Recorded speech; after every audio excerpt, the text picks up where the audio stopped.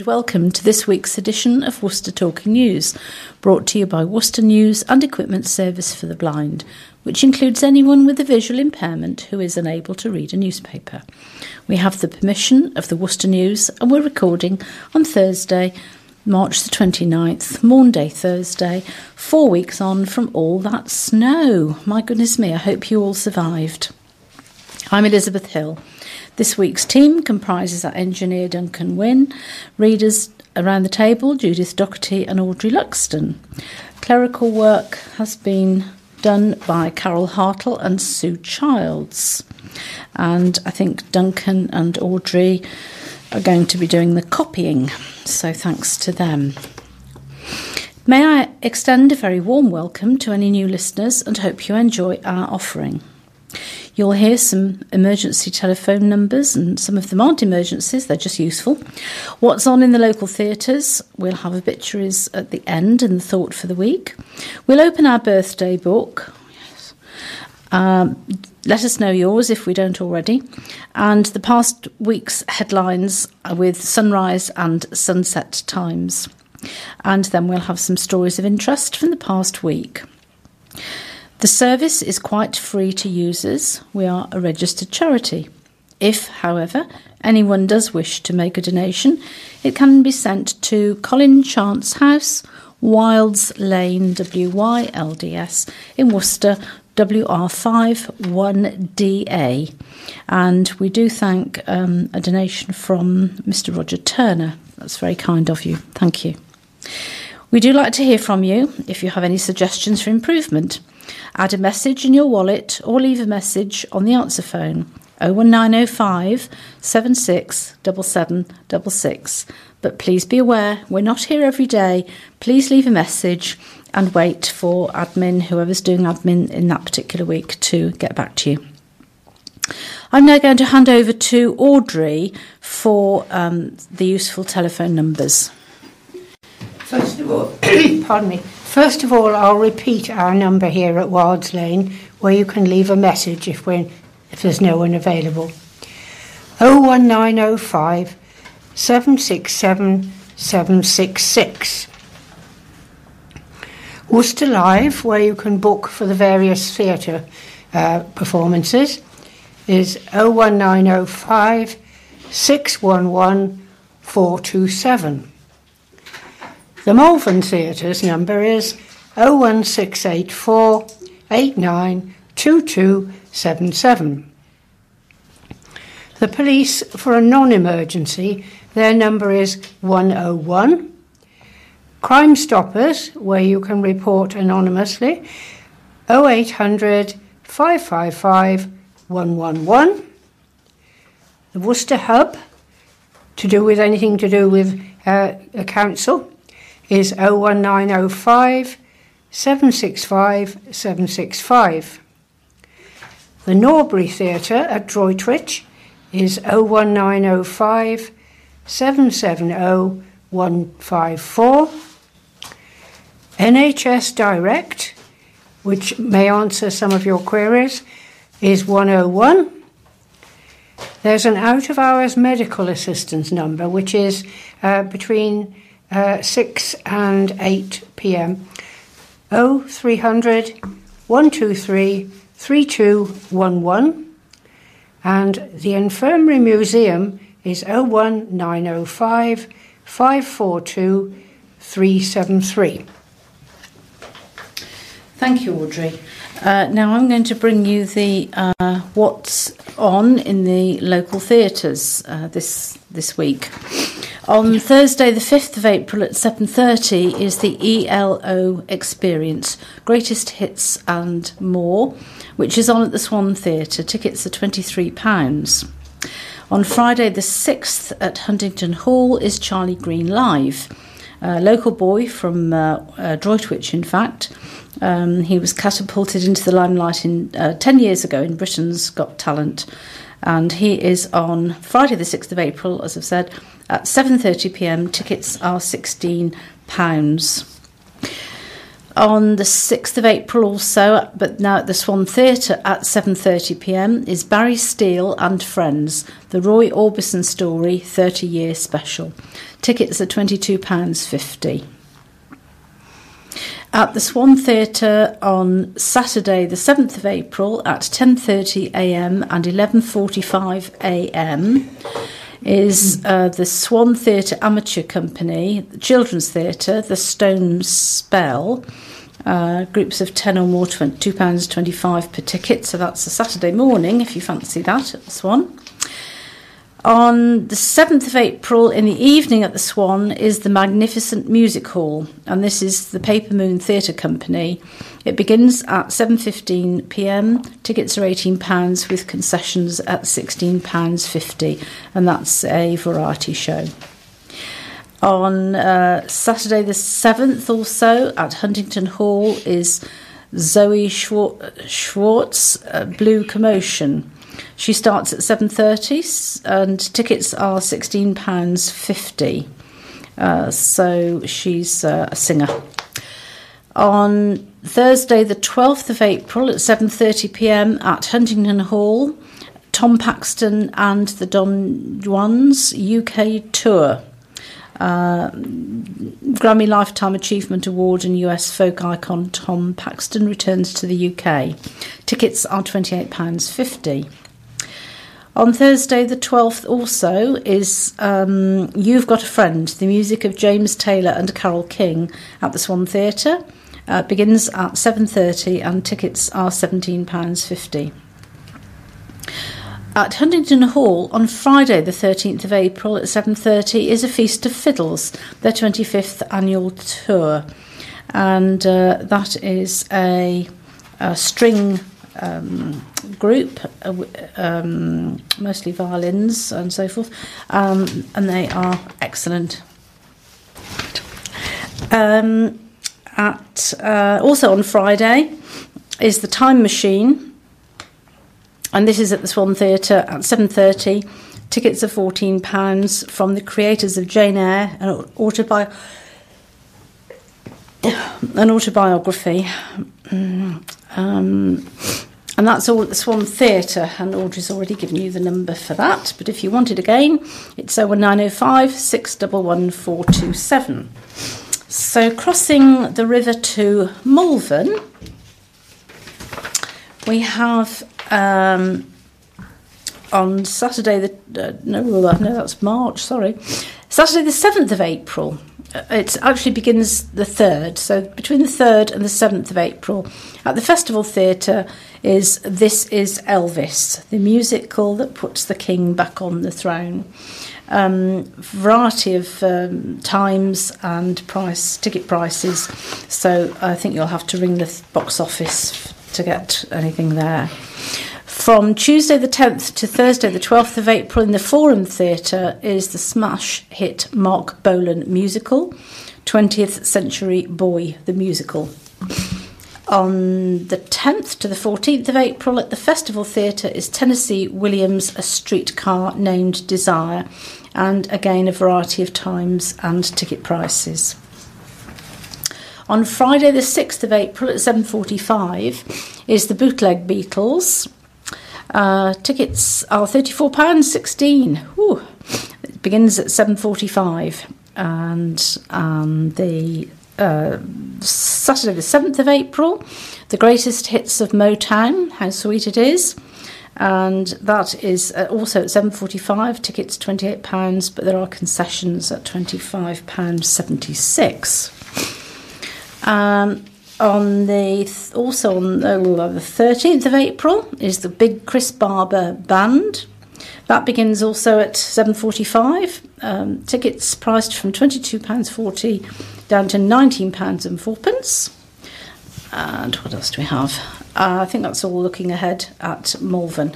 So again, number for Malvern Theatre, Audrey has already given you. 01684 892277. Okay, so that's what's on locally, so plenty for everybody. Okay, and Judith now has the headlines, the sunrise, sunset, and the first headline story. Thank you. All right, thank you. First headline, we're damaging the drug dealers. Then, vigilante group snares child groomer. Car crashes into home.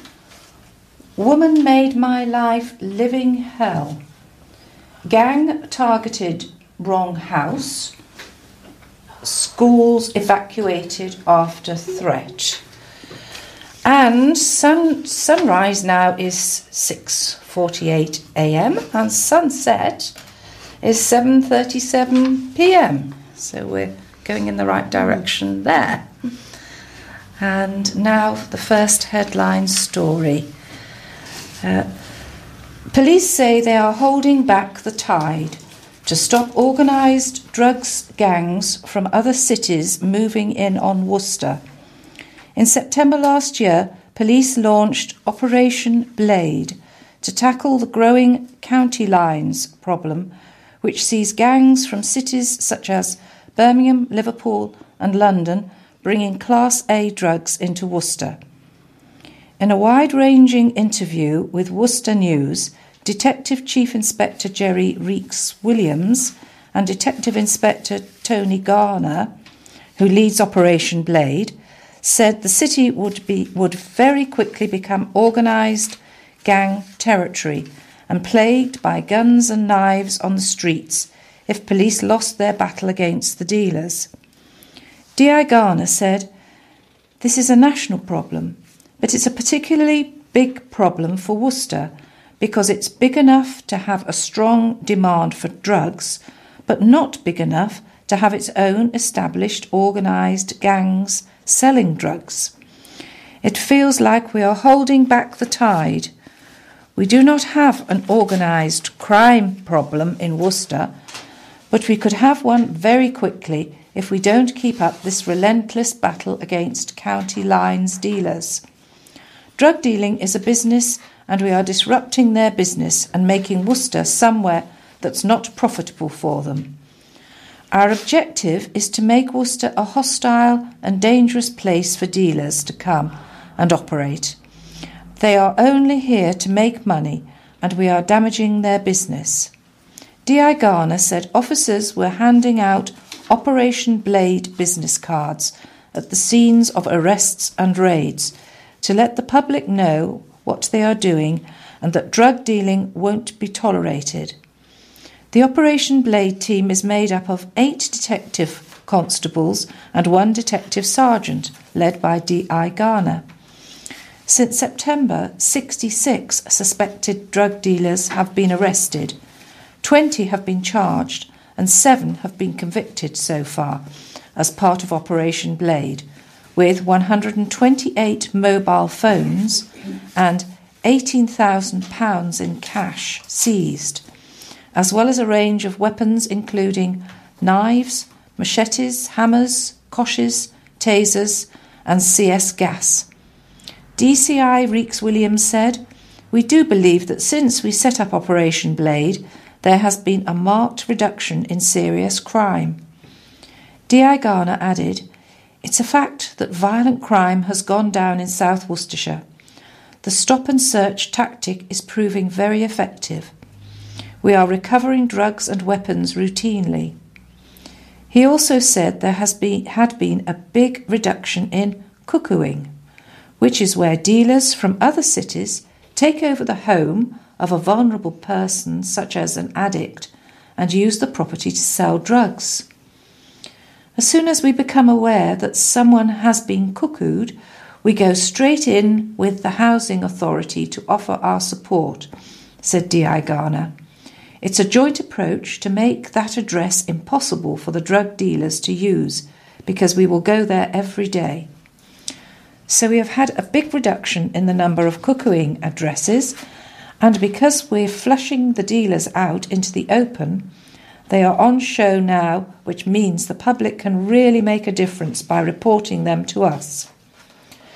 In November last year, a report commissioned by West Midlands Police and Crime Commissioner David Jameson found that the average heroin user would commit between 200 and 260 offences a year and cost the taxpayer £62,320. DCI Reeks Williams referred to cuts in the amount of funding given to Swanswell, the charity tasked with helping drug addicts to kick the habit in Worcestershire, and added, "We as the police are not the whole answer to the drugs problem. We are targeting the dealers. It would significantly help us if the resources were there to help the users, to reduce the demand for drugs." DCI Garner added, "We can maintain the position we're in now, which is that Worcester is a nice place to raise a family, because we are stopping the gangs settling in Worcester. But that pressure will continue to bear down on us until the issue of drug use is addressed." DCI Reeks Williams said that due to cuts in the number of officers in the county, police were having to prioritise which crimes they responded to first, with Operation Blade at the top of the list due to the serious harm associated with drug dealing. "We are having to make decisions on a daily basis about where the greatest harm is and focus our resources there," he said.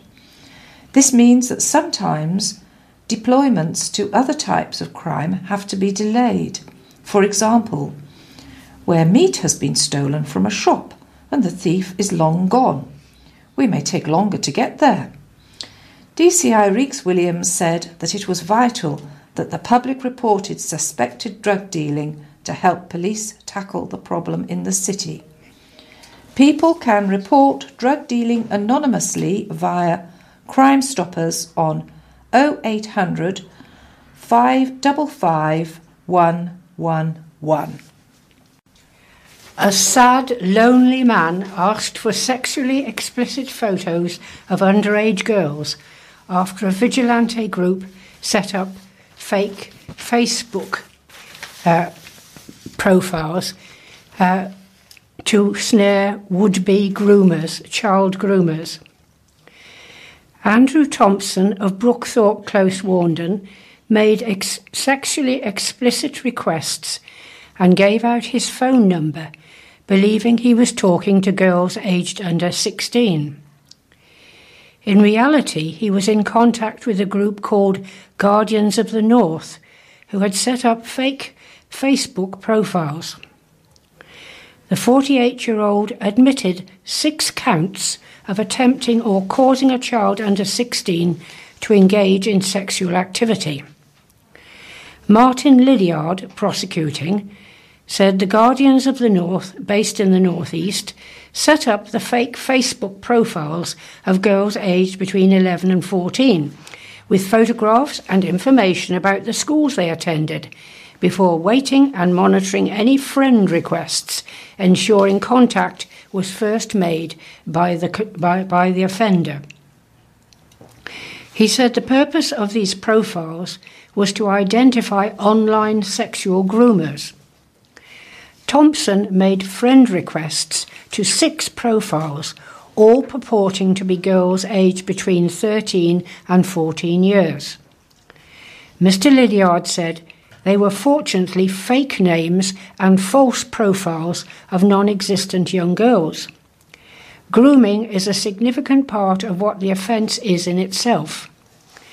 Messages sent by Thompson to some of the girls included, "Are you a virgin? And how large are your breasts?"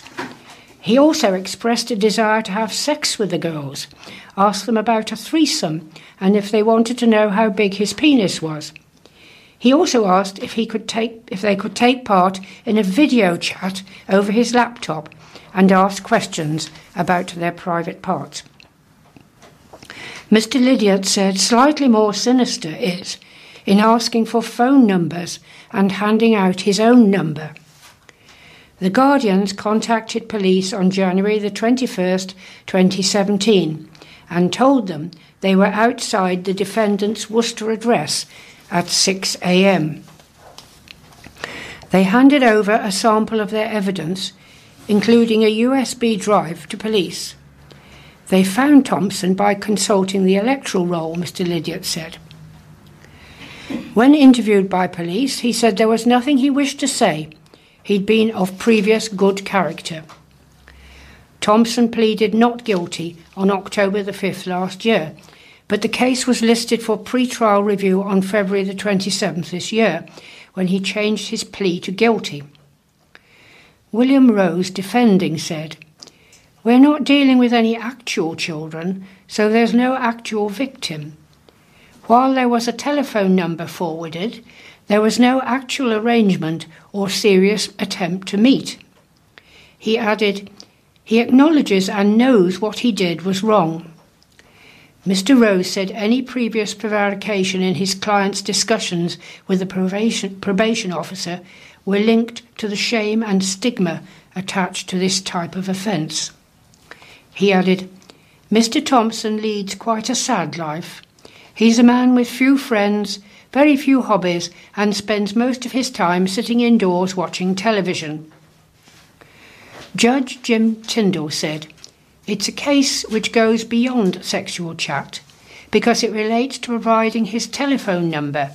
It wasn't pure fantasy."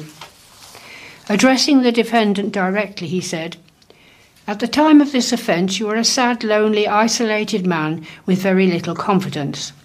The fact that these were actual vigilantes pretending to be young girls has an impact, of course, on the case. No child was put at risk, but this behaviour demonstrates that you are at risk, that you are a risk.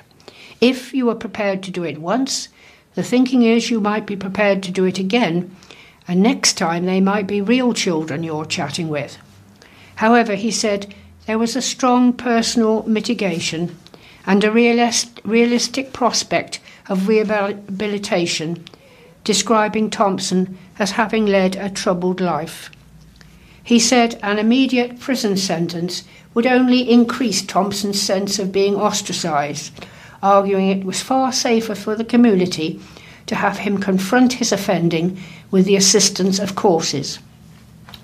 Judge Tyndall jailed Thompson for 18 months, but suspended the sentence for 2 years. He must complete 25 rehabilitation activity days. A sexual harm prevention order, which restricts his contact with children and use of the internet, was made for a period of 10 years.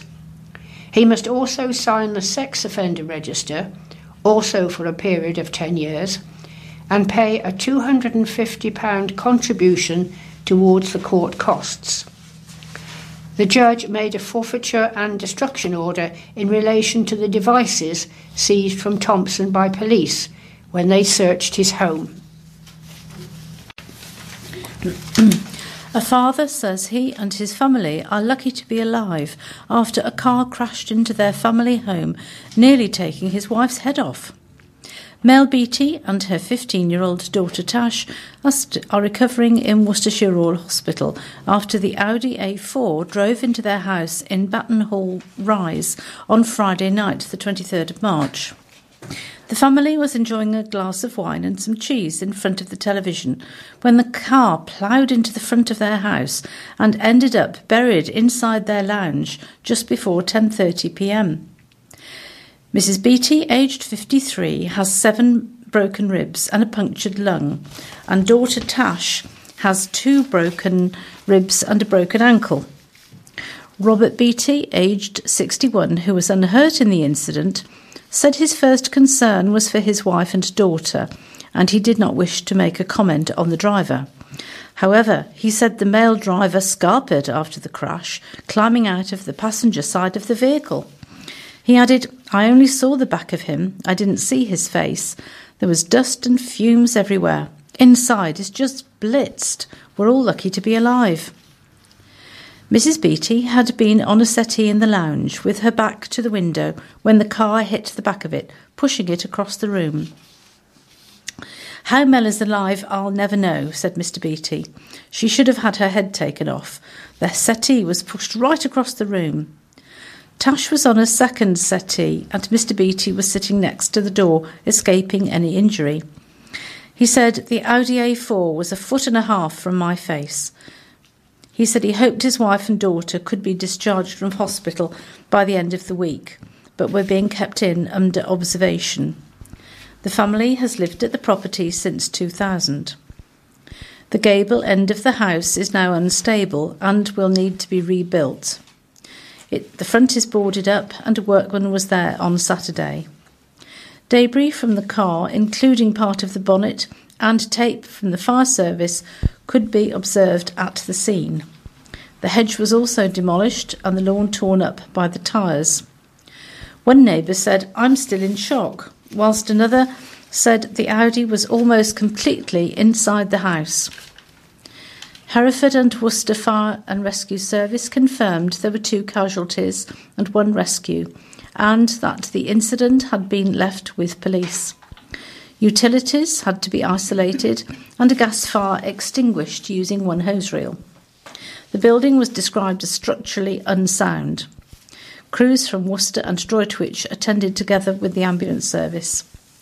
West Mercia Police has confirmed that there have been no arrests, but a spokesperson for the force said all efforts were being made to identify him. The police are appealing for anyone with information about how the crash happened or the identity of the driver to come forward by calling 101, quoting incident reference 786S of March 23rd. A gay man has spoken of his living hell after being falsely accused of rape by a woman who became infatuated with him. The man from Worcester, whose identity we have agreed to protect, was arrested twice because of the lies of former University of Worcester student Lottie Harris, who now identifies as a man called Lucian.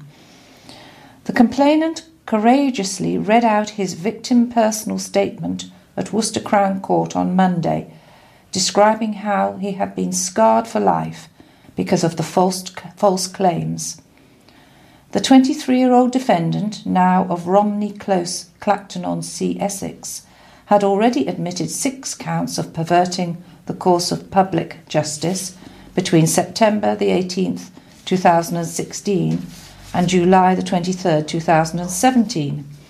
However, because the indictment drafted by the prosecution did not make any reference to the false rape accusations, the judge, Jim Tyndall, said he could not sentence Harris for this, but would treat it as an aggravating feature. Patrick Kelly, prosecuting, said Harris had made a total of 23 false allegations against the man, claiming he put his penis through a keyhole of her door. The man was said to have suffered an injury as a result, which meant he had to undergo a physical examination because of the lie. The complainant read out his victim personal statement. The complainant read out his victim personal statement, describing how he had spent nearly 24 hours in a police cell because of the false claims by Harris. He said, "My life has been a living hell. I feel like I have been living in limbo for the last 18 months. I did not feel anyone would believe me." Before he was arrested, he had never had contact with the police and had told the court he feared he would go to jail and that Harris's lies would damage his future job prospects. He also said how he was always looking over my shoulder to see if Harris is there and would have nightmares he was locked up in a police cell. The complainant added, "I feel scarred for life. I was arrested in full view of customers and colleagues. I work quite close to my home address in Worcester City Centre, and it has proved to be very embarrassing and shameful. I have lost the respect of people I work with, and they saw me arrested. I don't understand why Lottie set out to ruin my life. It's not a joke to treat someone like this." The man said he had never received an apology from Harris and believed she had shown no remorse. He said, "Men are victims too. I hope the sentence reflects the seriousness of what she has done. She has manipulated the system to portray me as the criminal and her as the victim. It's the other way round. I don't think I will ever get back to how it was before or recover from what she has done. Patrick Kelly, prosecuting, said Harris made a number of false allegations, not all of which were reflected on the indictment itself. Mr. Kelly said Harris had lied that the man had held a knife to her neck on October the 26th, 2016. The defendant made a false allegation of rape the following day and an allegation that the man threatened to slit the defendant's throat on March the 31st, 2017. However, Harris's concoctions, as the complainant himself called them, were disproved by police after they examined the evidence, which include CCTV footage and clear alibis. Harris had no previous convictions, and a psychiatric report found she had emotionally unstable personality disorder and gender dysphoria. Mark Savage, defending, said a GP had spoken to Harris before these offences took place, when she had questioned her gender identity and was told, "Go away, you're depressed." What is clear is that this is not a young person actuated by malice. It's a young person struggling with identity. This is not a young person without qualities. This is a man who wishes to make good where he can what he has done wrong, said Mr. Savage. He also praised the courageousness and elegance of the complainant's victim personal statement. The judge said Harris now identified as a man, and he would respect that, but said he wished the defendant had shown as much respect as his victim, whose life you made a living hell. The story starts in 2016, when you started working with the complainant. You became infatuated with him, even though he made it clear he wasn't interested, he said. The judge said Harris was a liar who had set up fake Facebook profiles and made false complaints of rape to police, withdrawing the allegations, then pursuing them again after the man made a complaint of harassment against Harris. The judge sentenced her to 2 years in prison, suspended for 2 years, ordered her to complete 300 hours of unpaid work, and ordered her to pay compensation of £2,500 to the victim. A restraining order was also imposed, which prohibits Harris having contact directly or indirectly with the complainant.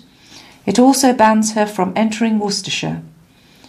Speaking outside court, the man said, "She formed a weird romantic fixation. I said, 'You're a lesbian and I'm gay. I don't understand the logic behind it. People still look at me with disgust, and I have done nothing wrong. My partner left me because of her. I was about to lose my job. I lost all my friends and went into depression. This was torture for me. Every day I live in fear, not knowing what allegation she will make up next. People always think women are the victims, but it can be the other way round as well. Once you're scarred, you never heal. It's a recurring nightmare. It goes through my head over and over again."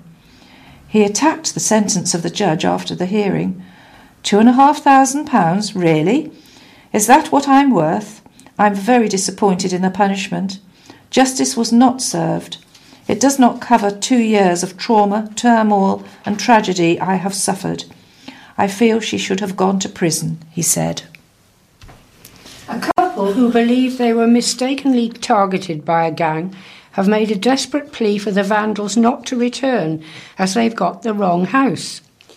Rita Parry, age 38, and Steve Carlton, 63, say £4,000 worth of damage was caused after the windows of their Friesland Close home and the car windows were smashed. Police are investigating the incident, which has dumbfounded the couple and made them fear the offenders may return. The retired couple, who have decided to go public in an attempt to prevent a repeat, said they were woken up in the early hours by the sound of glass being smashed earlier this month, before the vandals escaped. The rear 5 windows of their property and on the back door were smashed, as well as the windows of their 2 cars. Our neighbour's CCTV caught 3 of them who carried out the damage. It was definitely a planned attack, Mrs. Parry said. They tried to smash the patio door in. They couldn't get in, so nothing was taken.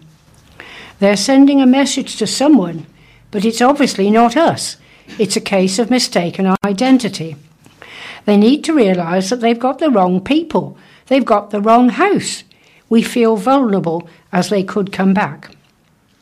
Police say CCTV footage from houses in the area show a silver vehicle similar to a Citroën Zara drive into the cul-de-sac, and shortly afterwards 3 people can be seen walking towards the couple's property. The 3 are later seen to run from the property in the direction of Drover's Way. The police add 2 further vehicles of interest are a silver Honda Civic and a silver Kia Ceed. That's how it's pronounced, Ceed, C-E-E-D. Mrs. Parry said there's no description of the men due to the dark pictures on the CCTV, and said they were the only ones targeted in the Close, which is near to Tudor Grange Academy. Mr. Carlton added, the windows have been boarded up, but it will be another week before a glazier can come and replace the windows, adding to the couple's frustration. A spokesman for West Mercia Police said patrols have been stepped up in the area to reassure neighbours who called police during the incident, which happened at 2:30 a.m. on Saturday, March the 17th. Police are appealing to anyone who saw the vehicles in the area at the time or anyone who has any further CCTV. PC Mandy Gregg said, the couple were understandably very upset by the incident, which appears to be well orchestrated. They have no idea why anyone should target them. I would suggest that this was a case of mistaken identity. Anyone with information is asked to call police on 101, quoting 101S 170318. And the final headline story this week concerns 4 schools in Worcestershire who were evacuated after an email was sent out warning pupils would be harmed as they left school in the afternoon. Parents were asked to pick up students early from Redhill Primary School, while 3 schools in Evesham also received the email. The threat, described by police as not credible, was part of a wider series of emails sent to schools across the country. The email contained a threat to harm children by knocking them over or shooting them. Parents at Redhill Primary School in Midhurst Close were asked to collect their children at 1:30 p.m. and told this was due to a security issue, although parents were not given any further details. A spokesman for West Mercia Police said police received a number of reports of malicious hoax communications made to educational establishments and schools in the West Mercia policing area. Investigations are ongoing, and at this stage we do not believe there to be a credible threat. We take hoaxes extremely seriously. They divert limited police resources and cause disruption and alarm to the public. We are committed to identifying those responsible for such actions and bringing them to justice. The email sent to schools read, "You have a choice here. You can ignore this email and risk the lives of the students you say you care for, or you can listen to what we are telling you. The only way out is to go out with a bang. A car will drive into as many students as possible as they try to leave. If you try and evacuate, then the driver will get out and shoot any students leaving." On our Facebook page, parents praised staff at Redhill Primary. Kerry MacDonald said, "Redhill did an amazing job at getting the kids out, stress-free, and my children are none the wiser of the situation." Hazel Moore said, At least we were able to get our children home safely. Next time it might not be a hoax. Redhill Primary's head teacher Spencer Morris declined to comment. This is the second time that schools have been targeted with a threatening email. Just over a week ago, a similar malicious email was sent to 400 schools in the country. On that occasion, Newbridge Short Stay School in Midland Road and Nunnery Wood Primary School in Prestwich Avenue were targeted. A spokesman for Worcestershire County Council said a number of schools in Worcestershire received hoax threats by email, but we won't be commenting further or confirming individual schools targeted. Anyone with information about the emails or any other of the incidents should call police on 101, or they can contact Crime Stoppers on 0800 555 111. And that concludes the headline stories.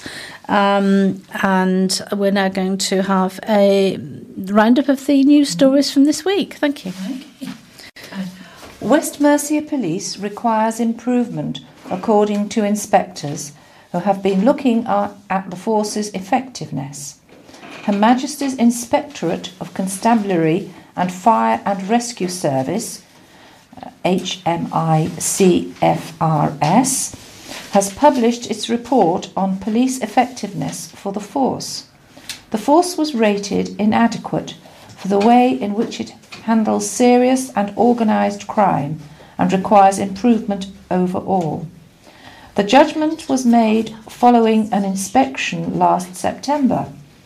West Mercia Police Chief Constable Anthony Bangham said, "West Mercia Police is committed to ensuring we are a highly effective police force, and we clearly accept there are areas where we can strengthen our approach.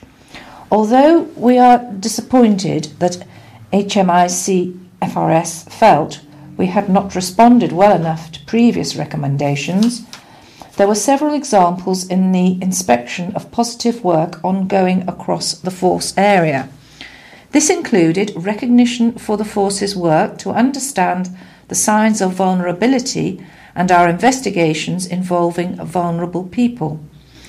We are pleased to see this, as it clearly reflects the force's aim to focus on protecting the most vulnerable people in our communities.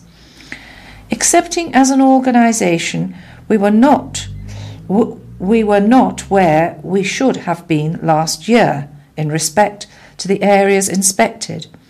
I am confident that significant focus has been given to addressing the areas highlighted by HMICFRS. We police a large geographic area with a diverse range of issues and concerns affecting our communities. Tackling and preventing crime can only be achieved by working in partnership with local people and partners. Therefore, we have particularly focused our attention on strengthening this during the last 6 months, such as through the establishment of serious organised crime joint action groups. We now have much better partnership structures in place, focused on identifying the specific issues in each community, working with the appropriate partners and addressing these using a range of approaches and tactics to disrupt and reduce criminal activity. In April this year, the force will introduce a refreshed policing model which will ensure a better alignment of our officers and staff to the times of highest demand for our services, ensuring we have the right people available at the right time to deliver the best possible protection to our communities. This new model ensures clear focus on identifying criminal activity, arresting the offenders and protecting vulnerable victims. We will continue to work closely with all our communities to ensure we understand and prioritise the issues which concern them most. In addition, since our inspection, the force has also implemented new technology and systems which ensure our officers and staff are better equipped with the best information to prevent and detect crime. With the progress we have already made, I am confident that we are comprehensively addressing all the HMICFRS's recommendations. County legend Norman Gifford was re-elected club president for the second term of 12 more months at Worcestershire Worcester's AGM. Former skipper Gifford, who picked up 2,068 first-class wickets, played tribute to the Firsts for gaining promotion to Specsavers County Championship Division 1. He also highlighted the contribution of academy coach Elliot Wilson in helping to develop the conveyor belt of young talent at Blackfinch New Road. Gifford said, "It's been a great honour to be president for the past year, and I've loved every minute of it. We did brilliantly in the 50-over stuff. Joe Leach, the skipper, and Kevin Sharp, new head coach, know we weren't brilliant in the T20, but the championship cricket was outstanding. We went into the last 4 games of the season needing to win 2 home matches. We did that and played some very good cricket. But for me, the highlight of the season was going to Fortress Trent Bridge to a very good side in Nottinghamshire, and we played some of our best cricket in those 4 days.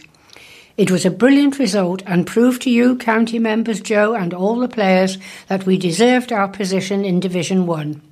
It was a Division 1 performance, and then we won our last game at Worcester without any problems." Gifford continued, "One of the enjoyments for me as president was going with Elliot to see some of the academy boys in action, and there are some very talented young cricketers coming through. Elliot does a magnificent job and is to be congratulated for the work he does with our young cricketers." Worcestershire Chairman Stephen Taylor and Head of Audit Thanos Hera were re-elected as non-executive additional directors for the 2018-2019 season at the AGM. Ex-county paceman and satellite academy coach Paul Pridgeon was re-elected for another 3 years as a board member. Andrew Manning Cox, who has played a key role in changes to the club's rules and constitution, will join the board from May the 7th. Former county opening batsman Gordon Lord was elected to serve as a replacement director for Neil Radford. Richard Law, who was a senior partner of national property consultancy Bruton Knowles, will also join the board. The county's Brett D'Oliveira and Joe Clark impressed in the second match of the North-South Series in Barbados. Opener Clark struck 71 from 58 balls with 9 overs and 2 sixes, while D'Oliveira top-scored with 79 from 83 with 5 fours and 2 sixes. D'Oliveira also took 1 for 44 from 8 overs with his leg spin as the North claimed their first win over the South at the 5th attempt. "It's a great feeling to have got the win," said D'Oliveira, who was following in his grandfather's footsteps, as Basil also scored a half-century at the Kensington Oval in an England Test series when 50 years ago.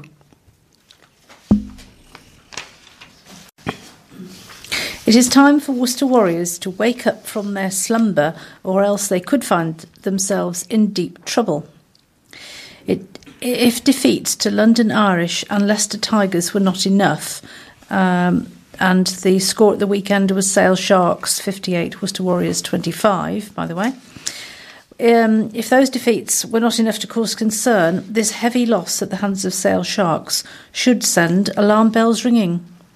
And with 4 games left and bottom club Irish showing no signs of giving up, Worcester cannot afford to press the snooze button.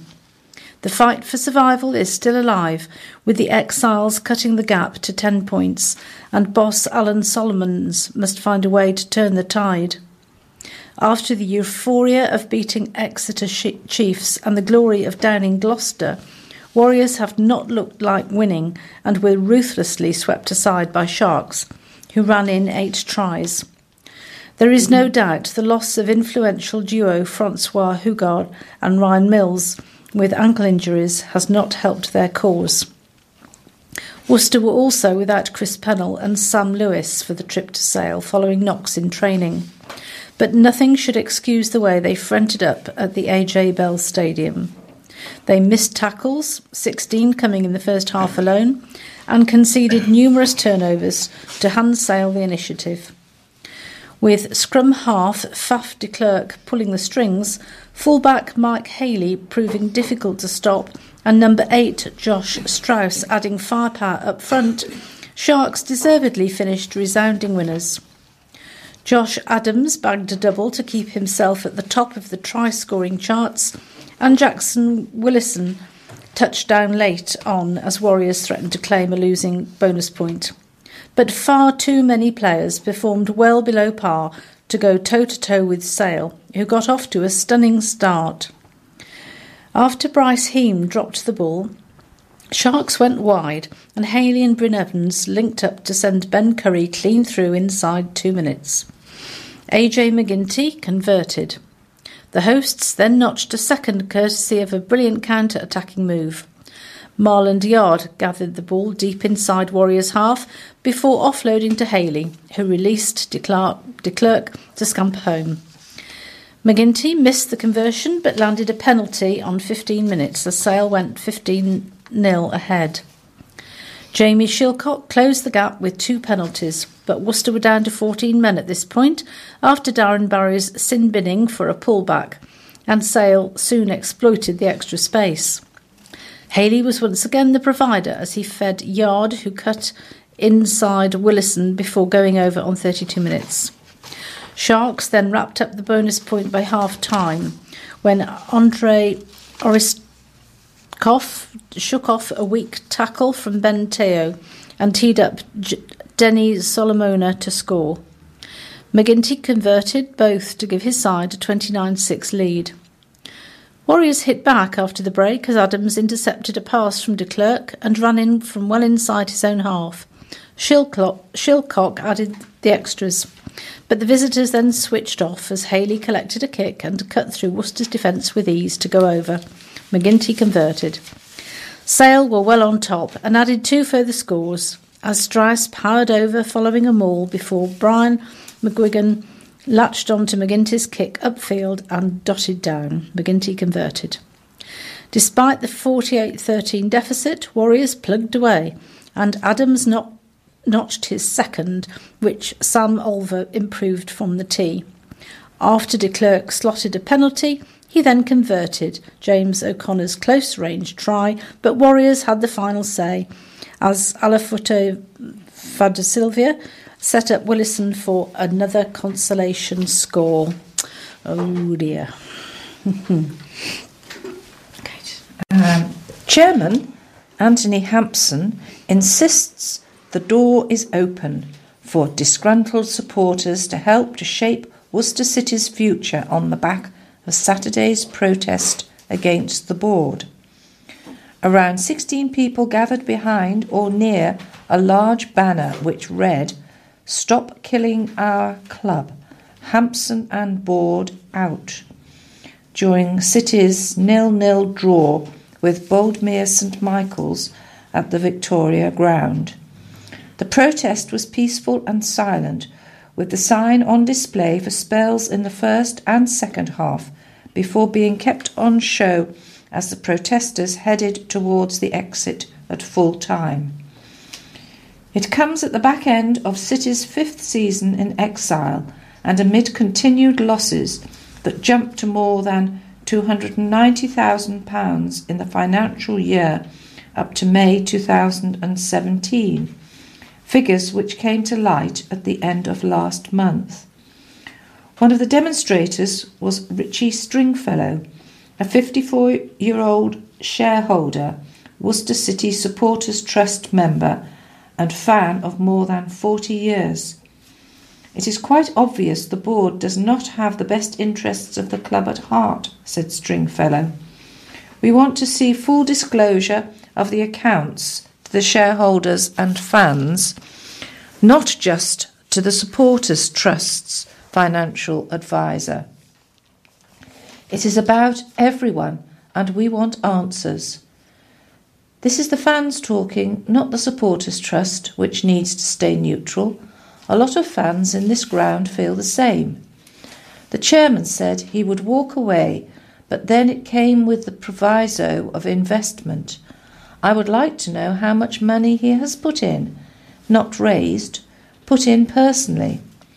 Stringfellow argued the club should convert to a Community Benefit Society, CBS, and that such status would make more funding streams available to aid City's push for a stadium in Worcester. He added he would only attend future matches in order to support protests. I was going to stop coming a couple of weeks ago, but then I heard about this. I don't want to carry on funding the club under the current board, said Stringfellow. It is difficult because I fully support John Snape, the manager, and the players. A couple of weeks ago they found out the club could go fully amateur, and that sparked an exodus. The timing of that at this stage of the season and just before the transfer deadline was absolutely ridiculous. Hampson declined to respond directly to Stringfellow's comments, but on the protest said, I'm delighted to have an extra 16 supporters through the turnstile. I can understand the frustration of anyone with the problems we are having at the club. It has been extremely difficult to keep the club going while trying to find a new home in the city. I think the current board has done its very best to keep the club alive, and any people who are determined to criticise and undermine those efforts are very welcome to come and help. We need volunteers and fundraising. If people don't want to raise funds for the Worcester City, they could pay it directly towards the players, for example. We are all determined to do our very best and hope the fans keep coming to the games. I think we are all tired of abuse via social media. It has to be remembered that directors work voluntarily. We do so continuously and probably put in 30 hours per week for nothing. As I have said before, if other people want to come in and do a better job, then let them. The door is open for suggestions for moving forward, raising money, and everything else that goes with running a vibrant club. All we are doing at the moment is keeping the club alive until we get back to Worcester. That's all we can do. Journey times could be cut along a notoriously busy route after councillors agreed to build a new bridge over the River Severn alongside the Carrington Bridge. The two-lane stretch of the A4440 Southern Ring Road between Powick and Ketch roundabouts will also become a dual carriageway. Worcestershire County Council's Planning Committee gave permission for the plan. Work on the £62 million bridge will take 2 years from next March and will see 100 trucks a day bringing in 150,000 tonnes of embanking material. Mark Gorry, Associate Director of engineering consultancy firm Burroughs, told councillors these improvements should make a 35 to 54% reduction in journey times for those people travelling on the A4440. This will draw traffic away from Worcester city centre, cutting down congestion in the city. Relieving congestion in Worcester is the key objective. The report by Worcestershire County Council said that reduced congestion could make the city more attractive to both commuters and other members of the public and could add up to 3,000 new jobs in the city. At the meeting, concerns were raised about flooding, the state of the underpass to be renovated at Ketch roundabout, and about the impact on traffic, often already congested, that the works may cause on the roads. Mr. Gorry said that the new bridge would be constructed with a 1.5 metre gap from the existing bridge, which would continue to be used for traffic in both directions until its counterpart was complete.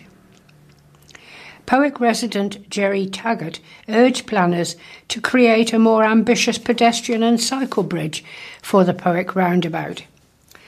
Currently, the plans show a bridge to be built over the Hams Way, just to west of the Powick roundabout. Walkers and cyclists will cross the roads running north and south by light-controlled crossings. Mr. Taggart said, cyclists and pedestrians will still have to run the gauntlet of crossing very busy roads at a level crossing. There will be conflicts with vehicles. Councillor Ken Pollock, a Cabinet member for Economy and Infrastructure, said, this is critical in linking trade up to the M5 at Junction 7. This is the missing link in the chain. It's vital for trade from West Worcestershire, but also Herefordshire and for Wales to get onto the motorway. 2 people were arrested as police raided 3 cannabis farms in Droitwich. Police smashed down doors of homes in Dovecot Road and Y Close at around 9:20 a.m. on Thursday, March the 29th, as part of a planned operation, and a further house in Ombersley Road was raided after information was uncovered at Y Close. Officers found almost 60 plants at the house in Dovecot Road as part of a professional cannabis growing setup, many of which were close to harvest. After smashing down part of the front door at the house, officers found all the makings of a cannabis farm, including large ventilation pipes that stretched up the stairs and into the loft, water pipes and dozens of lamps. Every room on the first floor of the house had cannabis plants growing within them. While nobody was present at the house when police raided, a large flat-screen TV, PlayStation, dozens of Blu-ray DVDs and clothes in the living room showed somebody had been present there. Every window at the house had been completely covered with net curtains. Police were made aware of suspicious activity at the 2 houses and believe the cannabis farms in Droitwich are just a small piece of a wider drug network jigsaw. Inspector Gareth Morgan said, if you are involved in drug supply or cultivation, we will catch up with you and will take positive action. I also appeal to the community to be vigilant of this activity and to report anything suspicious to their local policing team. Call 101 or Crime Stoppers. 2 people were arrested at the house in Y Close. Police also believe the 2 houses in Droitwich, which were part of the planned raid, have ties to drug gangs in Manchester. The equipment used to grow cannabis in the houses will be dismantled and the cannabis destroyed. A new High Sheriff of Worcestershire has been appointed. At a ceremony, Mr. Justice Jeremy Baker passed the mantle to High Sheriff Cassian Roberts. He takes over the role from Stephen Betts. In line with tradition, the Queen has hand-pricked his name onto an official list with a silver bodkin said to have been owned and used for the same purpose by Queen Elizabeth I. In a ceremony at Buckingham Palace, Her Majesty used the bodkin to prick the name of Cassian Roberts of Shelsley Beecham, along with the names of the other men and women who have become the country's High Sheriffs, onto the list. The modern-day form of the ceremony dates back to the reign of Queen Victoria, but the office of High Sheriff stretches back farther. Shire Reeves, as they were originally known, were appointed for each county and once a year had to give account of the money they had collected to the reigning monarch. Today's High Sheriffs no longer collect money for the monarch, and the majority of their traditional powers are now vested in Lord Lieutenants, High Court judges, magistrates, local authorities, coroners, or the Inland Revenue. The post is now almost entirely ceremonial, with the only significant legal functions related to enforcement of High Court writs. Controversial plans to build a bell tower and a state-of-art performing arts centre at a Worcester school have received £750,000 funding, but the but mystery surrounds who has donated the money. The source of the money for the 24-metre tower with 12 bells at Christopher Whitehead Language College in St John's has not been revealed. Head teacher Neil Morris told the Worcester News, "We are not at liberty to share who has provided the funding. Private funding is private." Planning permission for the £5 million project, which also includes a theatre, was given the go-ahead last month. The project will see the tower used to teach pupils bell ringing, with other ringers also being able to use the facility. Christopher Whitehead will be the only state school in the country to have such facilities on site. Work on the project is to start next year, and the company behind the bell tower's design is currently looking for more private investment to fund the scheme. Mr. Morris said, "This entire performing arts centre will make an incredible difference to our students and the breadth of what we can offer through the curriculum. We believe that students should have every opportunity to learn, and we aren't afraid to provide a unique offer to benefit our students."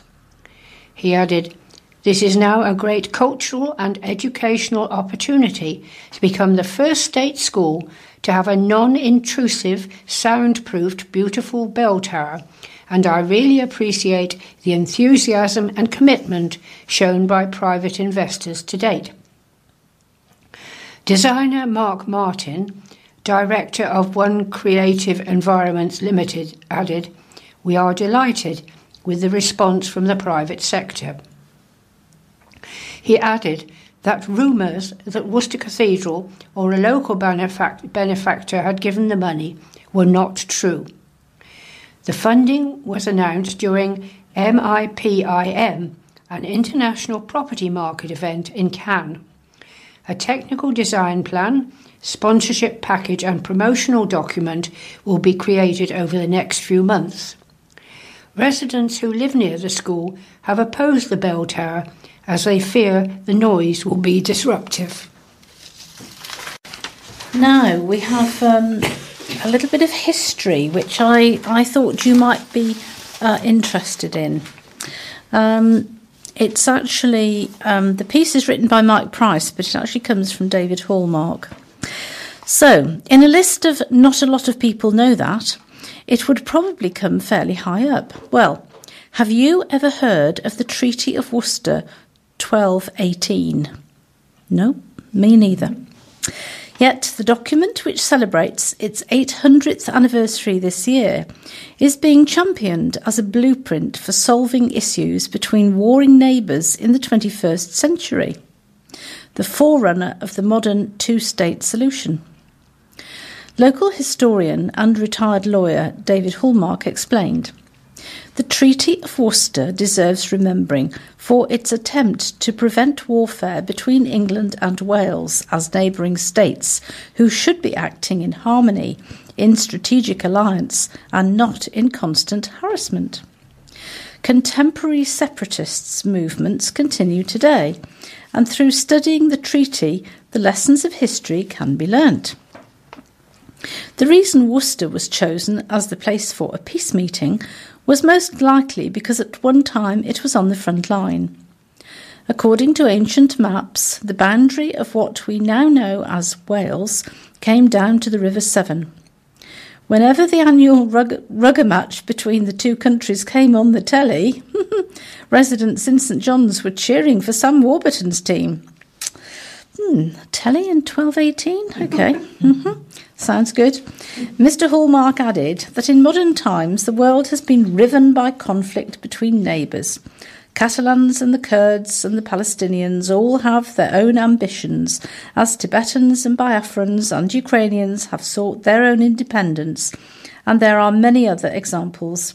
Separatist movements are part of our daily news. The lesson of the Treaty of Worcester 1218 is the lesson of good intentions. Is it possible to engage in dialogue and to work towards a peaceful solution with mutual respect for the separate territory and development of the neighbour? The intent of the treaty was to stabilise relations between England and Wales, and it was signed on the second Sunday after the day on Ash Wednesday. Got that? An invitation signed for the English Council of Ambassadors and of William Marshall, Guide and Regent of the Realm in Exeter on February the 12th, 1218, was addressed to Llywelyn, Prince of Wales, and stated, in health and love, the expectation of meeting at Worcester, to receive your homage and to come in safety, and to all those attending to return home safely to your country. Sadly, history tells us the 1218 Pact did not last long, and bloody conflict was to come. The list of Anglo-Welsh wars is long, until the two armies nearly came to blows, but stood down at Woodbury Hill near Great Whitley in 1405. The leaders then being Owen Glendower of Wales and Henry IV of England. The final fight was at Harlech in 1409. The relationship between England and Wales has intermingled histories with many other links to Worcester. Henry Tudor of Wales became Henry VII of England in 1485, and his eldest son Arthur buried in Worcester Cathedral in 1502, as was King John. Mr. Hallmark added, was the Treaty of Worcester 1218 ahead of its time in recognising the separation of states as separate communities, only to trade together, not to live together? The two-state concept is a construct merging history and law. The history of the differences is blended into a pact for coexistence. A peace, perhaps fragile and just a piece of paper, becomes a bond of behaviour. If one party breaches the agreement, the bond is broken and the historic enmity revived. If the rule of law is so abused that its effect is lost, then there would be a civil war.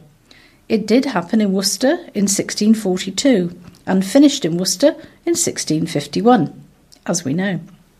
American politicians Adams and Jefferson, who were later both presidents, on their visit to Worcester, 1786, realised the importance of the 1651 battle and victory against tyranny. That battle and that victory remains as much a part of Worcester heritage as its historic 1218 treaty, designing the two-state solution that is so very much needed today. Well, not a lot of people know that, but we do now. Thank you, David. Right. Worcester Festival Choral Society and its stand-in conductor have been praised by the Mayor of Worcester, Steve Mackay, for delivering a brilliant concert performance at Worcester Cathedral last Saturday. A choral society spokesman said, the 140-strong choir brought a welcome breath of spring to the cathedral by singing Haydn's exciting celebration of the natural world, the creation, to an audience of 350 music lovers. The same work the society sang at its inaugural concert in 1862. Performing alongside us were international soprano, BBC Proms and TV star Sarah Fox, tenor John Bowen, bass Edward Seymour, and the Meridian Sinfonia Symphony Orchestra. Ben Cooper, chairman of Worcester Festival Choral Society, added, "This event was all the more memorable thanks to the energy of the chorus and exquisite soloist singing.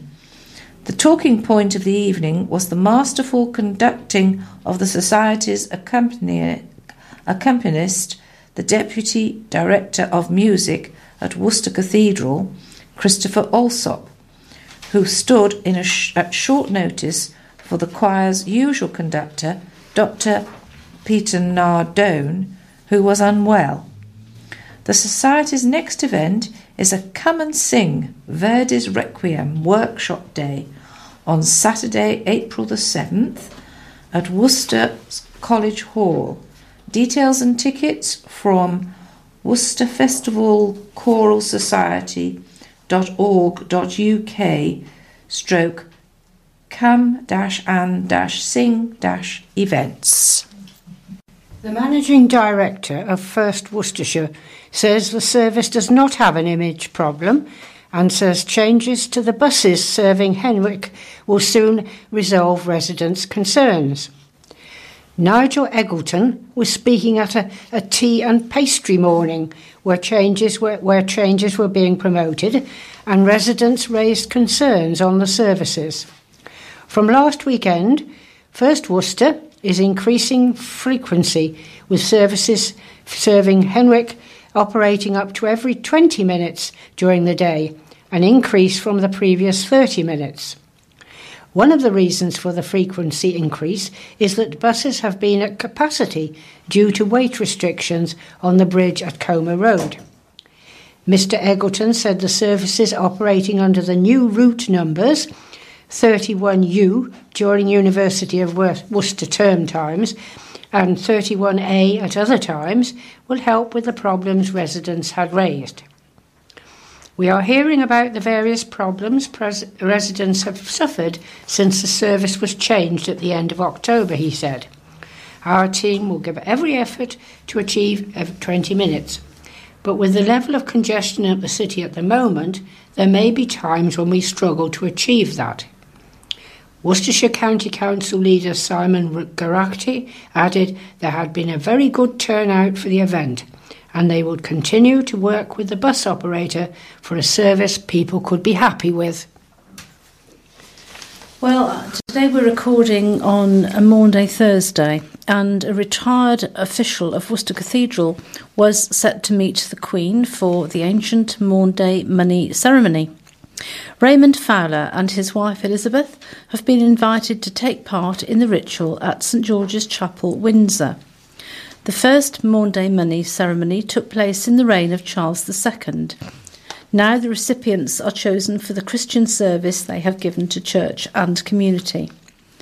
At the ceremony, the Queen hands each recipient 2 small purses, a red one containing ordinary coins and a white one containing silver Maunday coins. Mr. Fowler served for many years as Custos of Worcester Cathedral, a post now known as Head Verger. He has also worked with the church's Conservation Trust, looking after St Swithin's Church off Worcester High Street.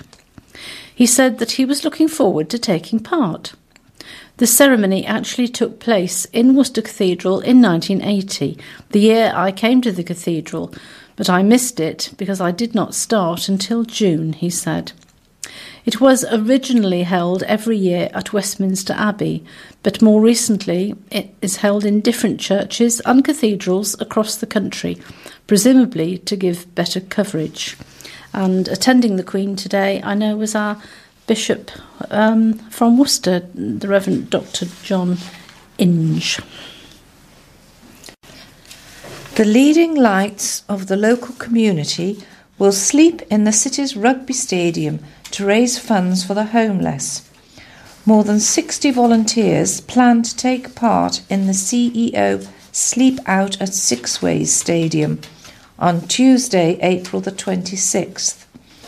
The participants include business executives and charity bosses from across the city, and even the Bishop of Worcester, Dr. John Inge. Bishop John said, "The scale of homelessness in our country is shocking. It is a terrible indictment upon us.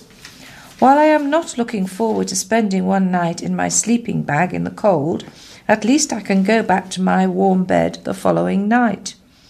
I'm pleased to help draw attention to the issue of homelessness and, in a very small way, help to alleviate the problem."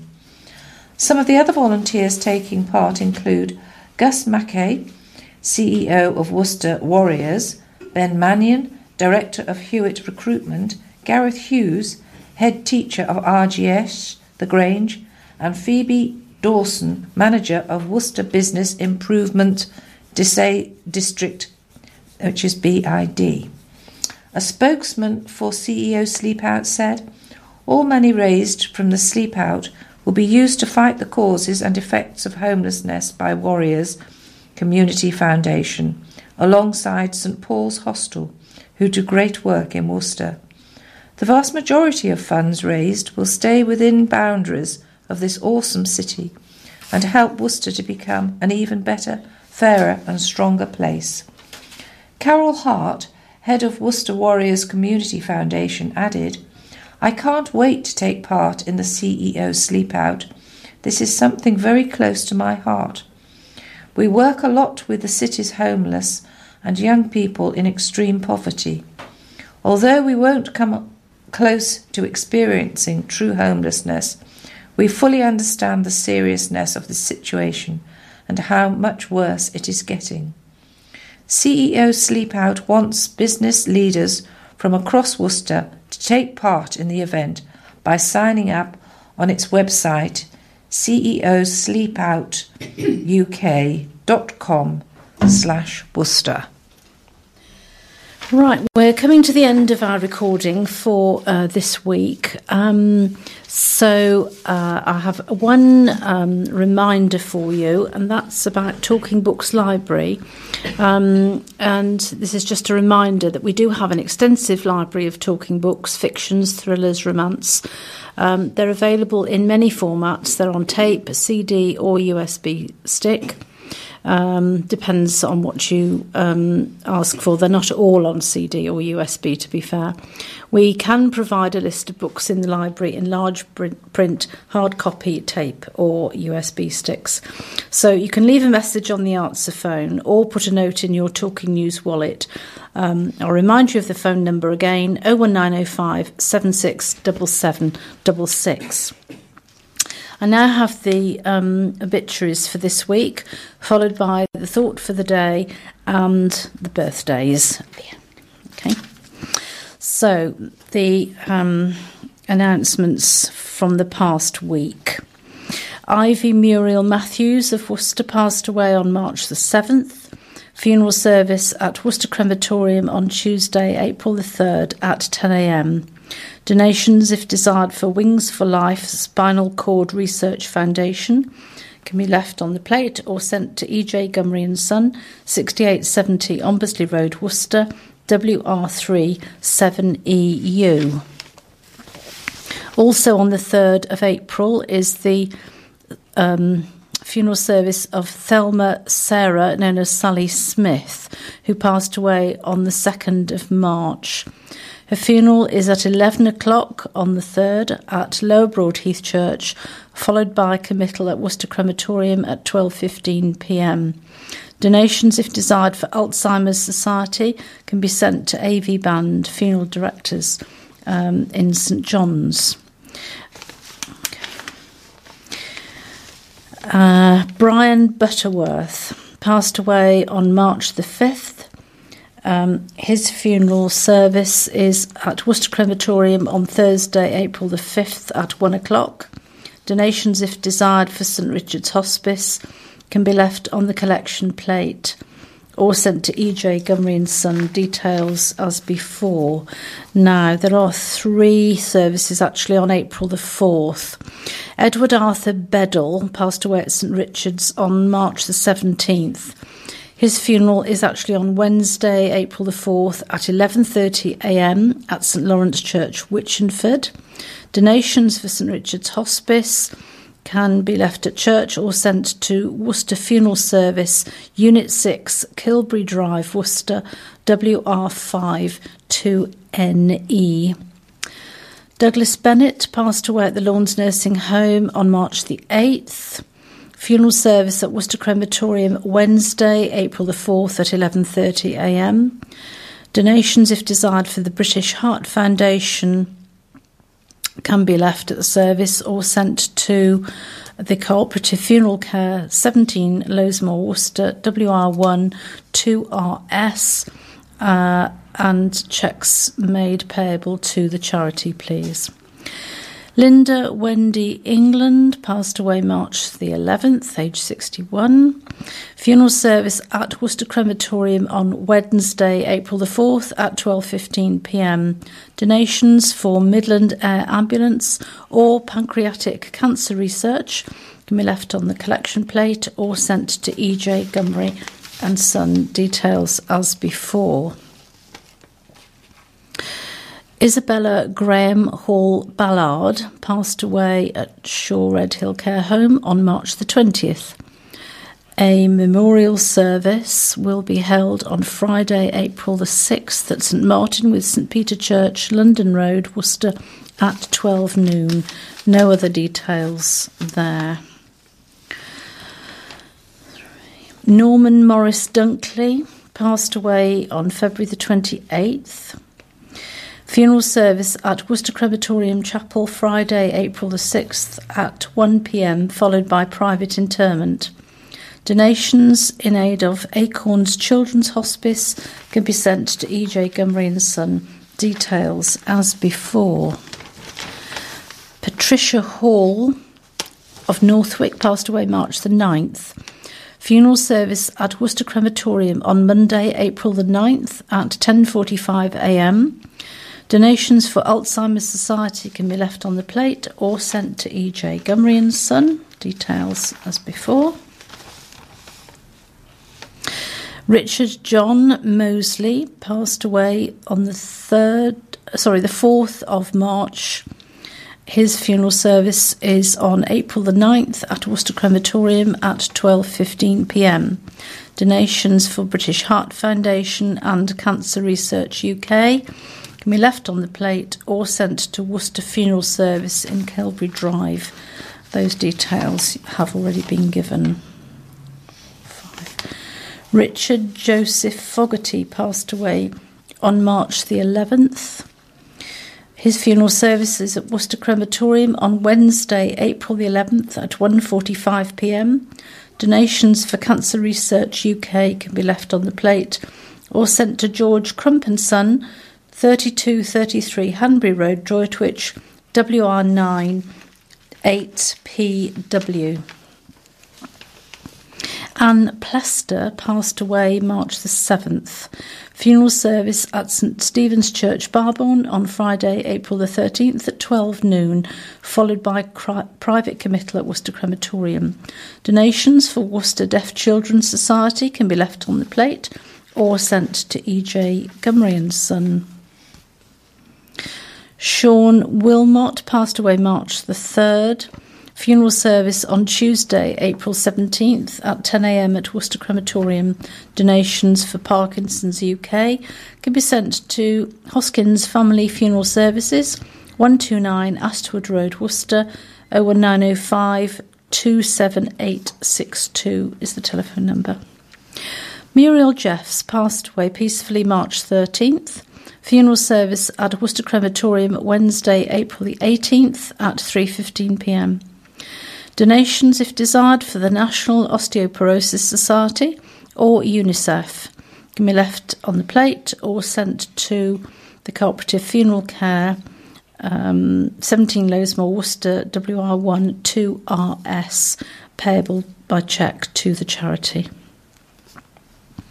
John Henry Wells, who passed away March the 15th, his funeral service will take place at Worcester Crematorium on Wednesday, May the 2nd at 10:45 a.m. That is a very long way away.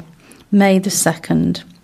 Donations for West Midlands Ambulance Service can be left in the collection box or sent to Cooperative Funeral Care. Details as before. Our thoughts and prayers are with all of those who have lost loved ones recently. And the thought for the day is taken from St John's Gospel, chapter 19, verses 16 to 19. So the soldiers took charge of Jesus. Carrying his own cross, he went out to the place of the skull, which in Aramaic is called Golgotha. Here they crucified him, and with him 2 others, one on each side, and Jesus in the middle. Pilate had a notice prepared and fastened to the cross. It read, "Jesus of Nazareth, the King of the Jews." And now we'll have some birthdays. Yes, first of all, we must wish a belated birthday greeting for Barbara Rowberry, whose birthday is the 28th of March. And 3 more birthdays. The 1st of April, Eileen Jones. The 2nd of April, John Deakin. And the 5th of April, Derek Nicklin. So we wish you all very happy birthdays. Happy birthday. Happy birthday. And in signing off, can I wish you all a very happy and peaceful Easter? And it just remains for me, Elizabeth Hill, to thank Duncan Wynne, Judith Doherty and Audrey Luxton for their contributions, and see you in a month's time. Bye-bye. Thank you. Bye-bye.